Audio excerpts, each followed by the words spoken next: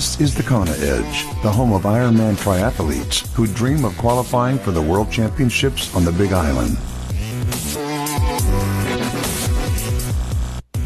You're listening to the Kona Edge. It's great to have you with us. We head back to Canada now to chat to returning guests, Scott Cooper. I'm Brad Brown. Scott, welcome back onto the Kona Edge. Thank you, Brad, for having me. I'm excited to be here. Scott, you spoke when we first spoke. You said to me that growing up, obviously a lot of the sports you did, there was running involved, and you enjoyed it. But again, we spoke about the bike and how good you are on the bike. You're a natural runner. I mean, your marathon times at the end of an Ironman are something else.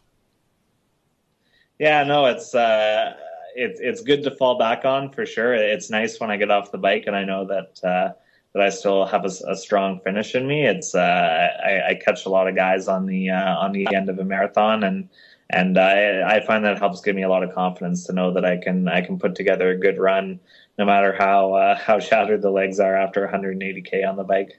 Yeah, as frustrating as it is having your swim as your weakest discipline, I'm sure you wouldn't trade it. You wouldn't trade a strong run in for a stronger swim.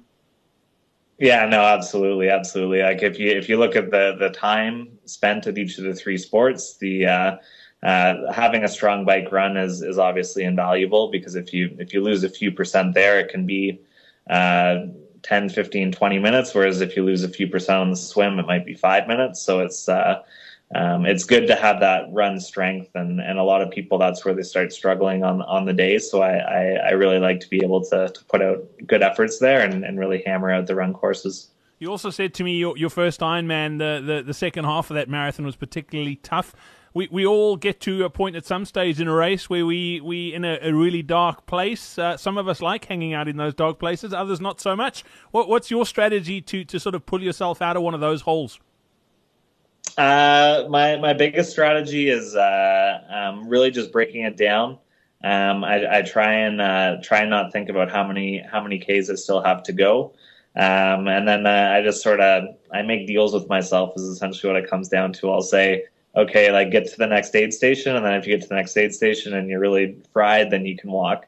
And then what I find is that when I get to that next aid station, I'm still feeling good, so then I'll be able to keep running. And as I get more and more tired, I just break down how far ahead I'm looking. So in races, I'll count telephone poles. I'll just try and run to the next telephone pole, and then tell myself, if you get to the next one, then you can see, and if you still feel bad, then you can take a break. And I always find that when I get to that next telephone pole, I'm like, oh, you can do one more, and then that's how you can get that rhythm back, and then slowly work yourself out of those dark holes. As far as gains on the run, what are some of the things you've done that you feel have given you massive improvements?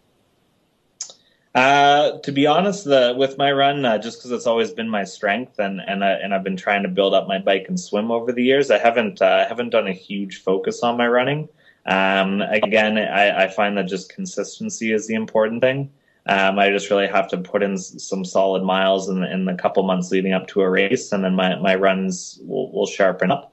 But if I did have to put down one thing that I find is really helpful is thinking about efficiently hitting the paces, as opposed to just trying to do whatever I have to do to hit paces. So in a hard interval workout, instead of just really hammering, I'll still hammer and I'll still go hard, but I'll really focus on, can I be a little bit more efficient while I'm doing this set and still hit this pace? And especially in Ironman running, where you're already tired and you got a long way to go in a marathon, efficiency is just so important. So really focusing on that and maintaining good form late on and in hard interval sets, I find really pays off when you get to race day, because that's when you can focus on those little technical cues, like keeping your feet underneath you and your hips over your feet, that sort of thing. You can focus on those 35K into a marathon and keep your pace up and not slow down at the end, and then that's where you can get a good run time.